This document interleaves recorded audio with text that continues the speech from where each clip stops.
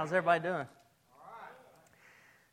I'll tell you, my dad told me about a month ago I'd be speaking this morning, and man, I wish he would have told me like he did last time, only gave me 4 days notice, because my whole month has just been wrecked, since, I don't know why I get so nervous because I teach Sunday school, but this is my third time speaking in the congregation, and it's a different type feel, I can't really explain it, but this morning I want to talk to you about, is Jesus calling you? I want you to think about that. And it's kind of weird because every time I set out to do a lesson like this, it seems like God puts me in a certain place or around certain people that sort of relates to the message that I'm going to be sharing. And we were recently in Panama City, Florida, and we went and chartered a boat out of Destin, actually. And I'm kind of like a big kid when it comes to fishing. We actually showed up, and I wanted to get to know the captain pretty well. And it was really neat because his name was actually Judah. And but the whole time we were fishing, I kept calling him Jonah. And I don't know. I mean, I guess I just had catching big fish on the mind. I don't know, but I did that the entire time. But it was really cool because this guy, he was unique because he flew a Christian flag on his boat, which I thought was pretty neat, And then considering his name as well, and the name of the boat was named after his daughter, which was Stella, which is the same name as my brother's daughter. And so I thought that was kind of cool. It was almost like, and I must say too that we caught the most fish. It was kind of cool because everyone came back at the same time. We just did a half-day trip. We're all in the ministry, we can't afford the full-day trip, our family. But we went out just for a half-day, chartered that boat, and we came back, and we caught the most fish. And it was really neat. And on the way out, I was asking him, I said, hey, Jonah, I said, how much, how far out are we going to go? I was like a kid, asking him a bunch of questions. How long is it going to take before we get there? And little did I know, out of Destin, it's really neat. You just get just outside the no-wake zone, and you can catch, king mackerel, shark. It was really cool, which kind of proved my theory on, do dolphins really scare shark away? I used to always think that, and I'd tell the kids that in the ocean. I'd say, don't worry, there's a dolphin. There's no sharks around. We were actually literally reeling up shark in a school of dolphins. So I was like, well, I need to rethink that because, I need to be a little more learned when it comes to the sea and stuff when our kids are out playing in the ocean. But one thing I thought about when we first got there, and I was thinking about this story and this message. And if you want to go ahead and turn there, it's Mark chapter 1, verses 16 through 20. If you can turn there real fast, we'll read it in a second. But I thought about the 4 men that Jesus called. And I also thought it was kind of interesting. I was telling my wife yesterday that Jesus liked to go to the beach. I hear a lot of people that say, well, if you go to the beach, you're going to hell because, there's just a bunch of hellions there. I don't think that Jesus went to spring bling or spring break or anything like that. I think he just went to the beach to just look for certain people that he was going to talk to. And we see that in this story. But sometimes we get caught up in weird church theology in that we think these things we can't participate in, but Jesus went certain places and spoke to certain people that a lot of us today would say we would avoid, and we wouldn't go. We wouldn't go talk with that person because of this or that. And we just need to be very careful about that, and how we minister to people it is important. But go ahead and turn there. Let me turn to Mark chapter 1, verse 16. Let's read this story real quick. Mark 1, 16 through 20. It says, one day, as Jesus was walking along the shores of the Sea of Galilee, he saw Simon and his brother Andrew fishing with a net, for they were commercial fishermen. Jesus called out to them, come, be my disciples, and I will show you how to fish for people. And they left their nets at once and went with him. A little farther up the shore, Jesus saw Zebedee's sons James and John in a boat mending their nets. He called them too, and immediately they left their father, Zebedee, in the boat with their hired men and went with him. So I think it's important that we see when we read these verses, and I want to cover here in just a moment a few characteristics of the Lord's call in our life. But this morning, as we go through this and we look at these characteristics, I want you to understand that these men depended on the catch, or a lot of people depended on their catch. These men were important. These men had important jobs. Some would say that maybe even Caesar himself at that time would have eaten the very fish that they caught. And it was very similar to where when we fished out of Destin, a lot of the restaurants there locally depended on what those men did. And it was very important. But we see that his call to these four men, we're going to see in a minute, would forever change their lives. Peter, Andrew, James, and John were the men mentioned in the text. But I want us to, as we go through these characteristics, I want you to first of all be thinking, is Jesus calling you to salvation this morning? Or he very well could be just calling you to a more intimate and deep level of service. And I hope that's what you get out of the message this morning. Well, we've got several verses we're going to go to. But first thing I want you to see, his first characteristic that this lesson points out is his call is personal. His call is very personal. He walked up to those boats and he talked to those four men specifically. I think it's important that we see that. The call of the Lord is an intensely personal matter. And I like these two next points because it talks about how Peter and Andrew were casting their nets when Jesus walked up and approached them. They were casting their nets. So that it could have been that they were maybe busy with evangelism. And we're going to also see that Jesus had already spoke to these men, and these men had already accepted him. So he was dealing with a level of service in these scriptures specifically. But those two were caught up in evangelism, and James and John, they were spending time mending the gospel, or mending their nets. And I think it's important that we see that both of these two scenarios are desperately needed in the church. You know, I've been a preacher's kid a long time, been in church a long time, and I think sometimes we do a good job at inviting people to come to church, but we can sometimes do a terrible job when it comes to mending relationships, keeping those people. In Ephesians 4:12, the word mending is translated there as perfecting.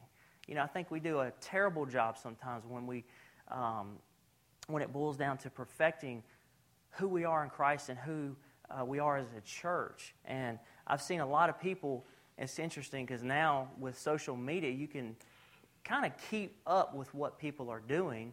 And it's sad, it breaks my heart to see people who were once here serving and working and living for Christ, and they've taken a detour, and now they're out in the world and they're stuck, and they're stuck in darkness. And it's sad that we condemn people like that instead of go to them and try to restore that person. And I think it's important that we see that and that we do that. I was listening to, this is such a simple thing, and it's kind of silly, but we were on our way back from my mother-in-law's last night, and I heard this little statement out of, how many of you ever know who Teenage Mutant Ninja Turtles are? Well, the man Splinter, or no, it's not a man, what is it, a rat? The rat Splinter said, there's a movie in the background of the car, it said, when your brother is weak, that's when you need to be strong. And it's such a simple quote, but when our brothers and sisters are weak, we slam them instead of go to them and help them. And it's important that we see that. We can't do that. We can't be that way. And Jesus, when he went to these four men and he called them, you know, he didn't, I was thinking in the back, I was like, I stand before you this morning, uneducated, little experience, but I'm just available. And a lot of you may think that since my dad's a pastor, that this just comes natural, but it doesn't. there's a lot of pressure, Satan just defeats me mentally. But I just want to be available to Him. Because if you're available, God will work. He'll begin to work. He'll begin to educate you. No pastor that ever set out to preach his first sermon, no great leader started that way. But so His call is very personal when He speaks to us. You know, if you want the Lord to use you, you got to be busy where you are today. A lot of people want what they don't have, but they're not willing to work to get where they want to be. And I see that problem with society today is that people want this instant gratification, and it just doesn't work that way. And usually when you receive it that way, you don't appreciate it. But the church today, I see people who are really busy and they're serving in areas that they shouldn't be because no one else is there to do it. And it's kind of funny, I wrote down, it's kind of like a Mr. Potato Head look, you know, and it's kind of funny, it's kind of interesting, but there's, you know, the feet are coming out where the ears should be coming out. And the eyeballs are where the feet should be.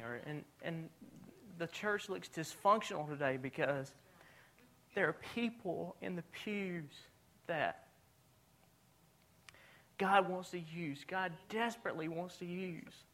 And many of you in here are teachers. Many of you in here have preached the gospel. Many of you in here have served in Sunday school. Many of you in here used to go out witnessing. And many of you in here used to just be an encourager, but now you've taken on more of a negative role. And you're more discouraging now than anything. Or more discouraged now than anything. I just pray that God will begin to change you and change your heart. And I can tell you, all you have to do is be available. You just have to. I had a buddy of mine call me yesterday, and I'm way off my notes, by the way. I have no idea where I'm at. But a buddy of mine called me yesterday, and he said, Josh, he said, I don't even feel like I believe in God anymore. And I tried to explain. I mean, this is a close friend. And when I see Satan controlling his life, and I see him, all he is in darkness. You know, he's in darkness he cannot see.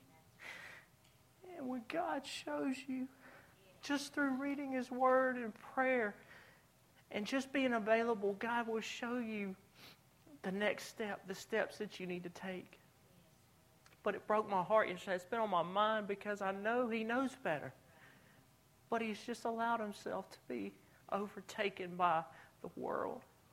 And he was telling me he's angry about this thing about all the stuff that's going on now with this silliness that's going on with the flags and things like that and homosexual. But you know what? When Jesus came to this earth was corrupt when He came. There's nothing new. You know, we're just getting wrapped up in media, wrapped up in social media.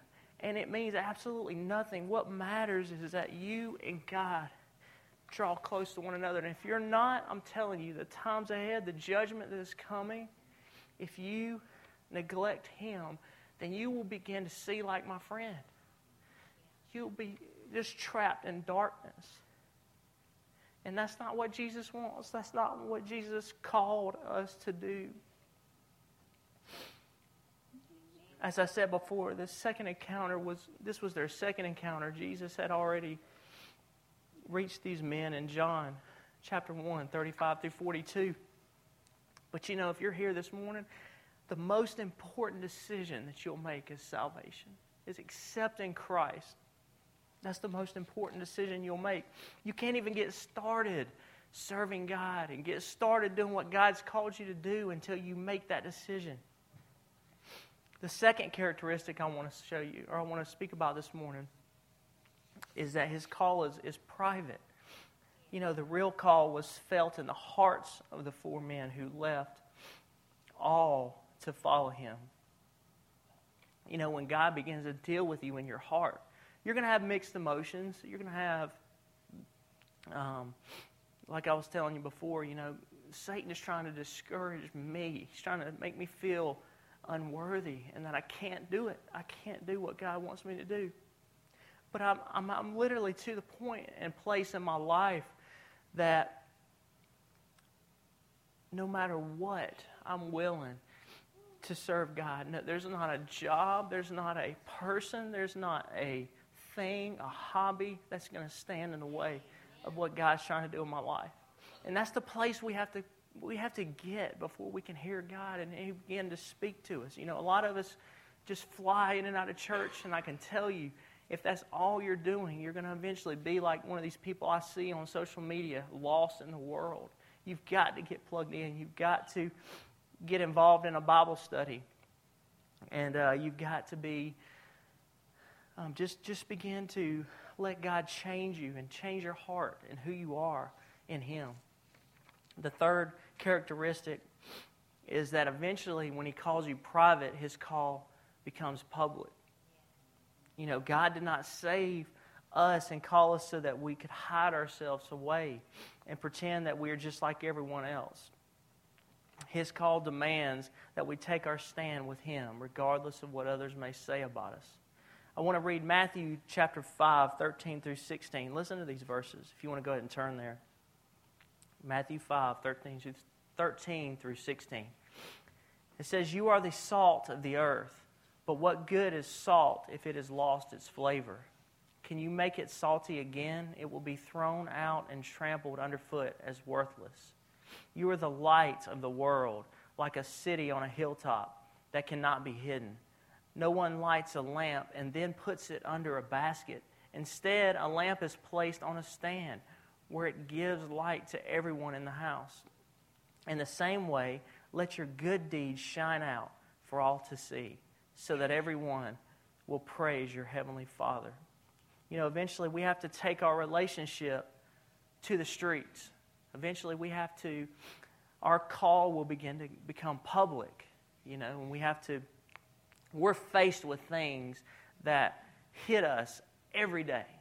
And how we handle those things, like I was telling my friend, how you are raising your kids now that you're on this major detour, will affect your kids. You are affecting others around you.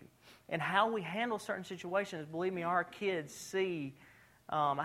This is kind of a funny situation that happened, but this week at camp, Bailey comes home and tells me, says, Dad, I got into an altercation today. I was like, okay. I was like, well, she said, yeah, well, this guy and I were in line, and this particular guy, she said, he's a mean kid. He's a bad kid. Well, he was arguing with me, and then he put his hands on me and hit me.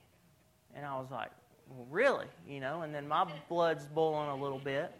And then he said, but don't worry, though, because my other friend, Austin, him and I, well, we're just friends now, Daddy. We used to not be friends, but we're just friends now. But Austin came in and tackled him and body slammed him. She said, but I took a swing at him, but I missed him. And Austin came in and tackled him. Well, I was a little aggravated at Austin too, because I'm her hero. You know what I'm saying? Who's this Austin guy that thinks he can come in? I want to go and tackle that other kid, not Austin. But we're faced with these little silly things, and then we're faced with some really big things. And without the instruction of God, we can make some really stupid decisions. If the Lord has saved you and you have never made that fact public, why not? It's important that not to be ashamed of who God is in the gospel. Many of you in here that you've accepted Christ and you have not followed Him in believer's baptism. That's a very important event, and it's encouraging to those other people. That I love it when somebody comes through the baptismal waters, that most people are blown away and they're like, man, I never would have thought in a million years that I would see this person in a baptismal pool. And I love to see that. But I also love to see those who do the best they can and accept Christ. And also are baptized. There's no, one's not more important than the other. You know, they're both extremely important. It's a public confession, you know. And then the next point is his call is very precious. They were just common, ordinary fishermen, not highly educated, as I said before. I'm not educated to do this. I have no clue what I'm doing, honestly, if I just had to be transparent with you. But I think it's so cool that God doesn't just reach poor people or average people or just rich people. God reaches all kinds of people.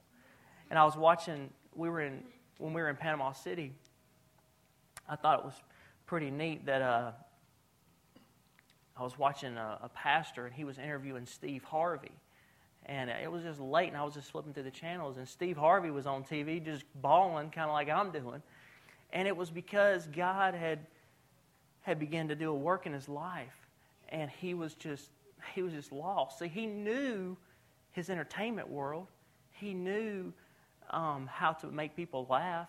He knew how to make a lot of money. But guess what? That big house didn't provide him a solution what was going on with his heart. That big car, that big job, that money in the bank, it doesn't provide us what we need as people to make us feel significant in this life. Only Jesus can do that. And he's finding that. He's learning that. But it's tough because he feels lonely because in that business, in the business that we entertain ourselves with, there's not a lot of people that are living for Christ. So he feels lonely. And there's people like that we need to be praying for because they can make a huge impact in the position that they're in. But I think it's interesting when we look at different folks in the Bible, you know, we see that God chose David over his older brother and over his larger brothers. He chose Moses at the ripe old age of 80. And see, a lot of us get caught up in age, or we're too young, we're too old. That's all Satan. That's all that is. It's Satan discouraging us from doing God's work. He chose Abraham from all the thousands of people. He chose Paul, who hated, and this is what I told my friend the other day. You know, he chose Paul, who hated the church and Jesus Christ. And he chose a small boy and his lunch to feed a multitude. In 1 Corinthians 1:27, it says, instead, God chose things that the world considers foolish in order to shame those who think they are wise. And he chose things that are powerless to shame those who are powerful. And in 2 Corinthians 4:7, it says, we now have this light shining in our hearts. But we ourselves are like fragile clay jars containing this great treasure. This is clear to our great power, this makes it clear that our great power is from God, not from ourselves. The only reason I'm standing up here today, and in my mind, you know, I'm like, please call someone else. Me, call someone else. Don't ask me to do that because it's tough. It's not easy. But only God can make it easier. It's still not easy.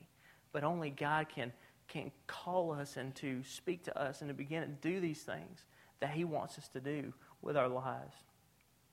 It says when we clean out, I think about when we clean out stuff in our house, it has little to no value. When you go through spring cleaning or when you go through, whenever you do your cleaning out, take stuff to the thrift store, take stuff to Goodwill. Hope you take it to the thrift store, not Goodwill.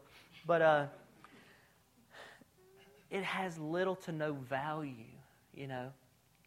But one thing that I can promise you, when you begin to allow God to work in your heart, and when He begins to call you personally and privately and then publicly, it has a lot of value to it, you know. And I get so discouraged when I see others, man. They want to chase kind of what Steve Harvey has, but what he has obtained has left him empty, you know. And I don't understand why we're backwards in our thinking. You know, what we have is so precious in Christ, and this other stuff, it matters not. It really doesn't. But it's weird the way our minds think. But This next point is what usually causes us to not be used by God. And the point is his call was pricey. It says they were called upon to leave their friends, their family, and their fortune. Basically the only life they had ever known. Could you imagine what they were going through? Turn with me to Mark 8, 36 through 37. It says, "And what do you benefit if you gain the whole world but lose your soul?" It's a very familiar verse. "Is anything worth more than your soul?" Verse 38, "If anyone is ashamed of me and my message in these adulterous and sinful days," that sounds like today, doesn't it? "The Son of Man will be ashamed of that person when he returns in the glory of his Father with the holy angels." You know, there will be those that will not understand what is going on in your life when God begins to call you. You're going to do things that are opposite of the way the world thinks. We'll read some verses here in a second. But as we read these verses, I want us to examine us, because a lot of us as Christians are condemning other Christians for expressing themselves in the way that they feel they need to express themselves. A lot of people that get saved, they don't have it all figured out, like many in the church today seem to have it figured out. But listen to Matthew 10, 34 through 39. It says, "Don't imagine that I came to bring peace to the earth. I came not to bring peace, but a sword. I have come to set a man against his father, a daughter against her mother, and a daughter-in-law against her mother-in-law. Your enemies will be right in your own household." How many of you have experienced that? God has worked in your life and has called you, and the people who you would think would support you the most are your enemies when it comes to that. It says, "If your love for your father or mother, if you love your father or mother more than you love me, you are not worthy of being mine. Or if you love your son or daughter more than me, you are not worthy of being mine. If you refuse to take up your cross and follow me, you are not worthy of being mine. If you cling to your life, you will lose it. But if you give up your life for me, you will find it." You see,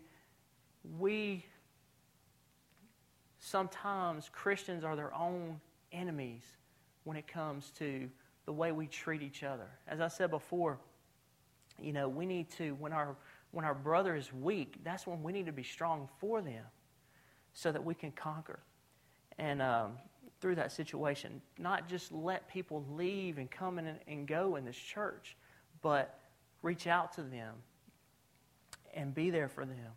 Because that's the thing, we're all going to go through weak moments in our Christian walk. And it's important that we stand strong with our brothers and sisters in Christ.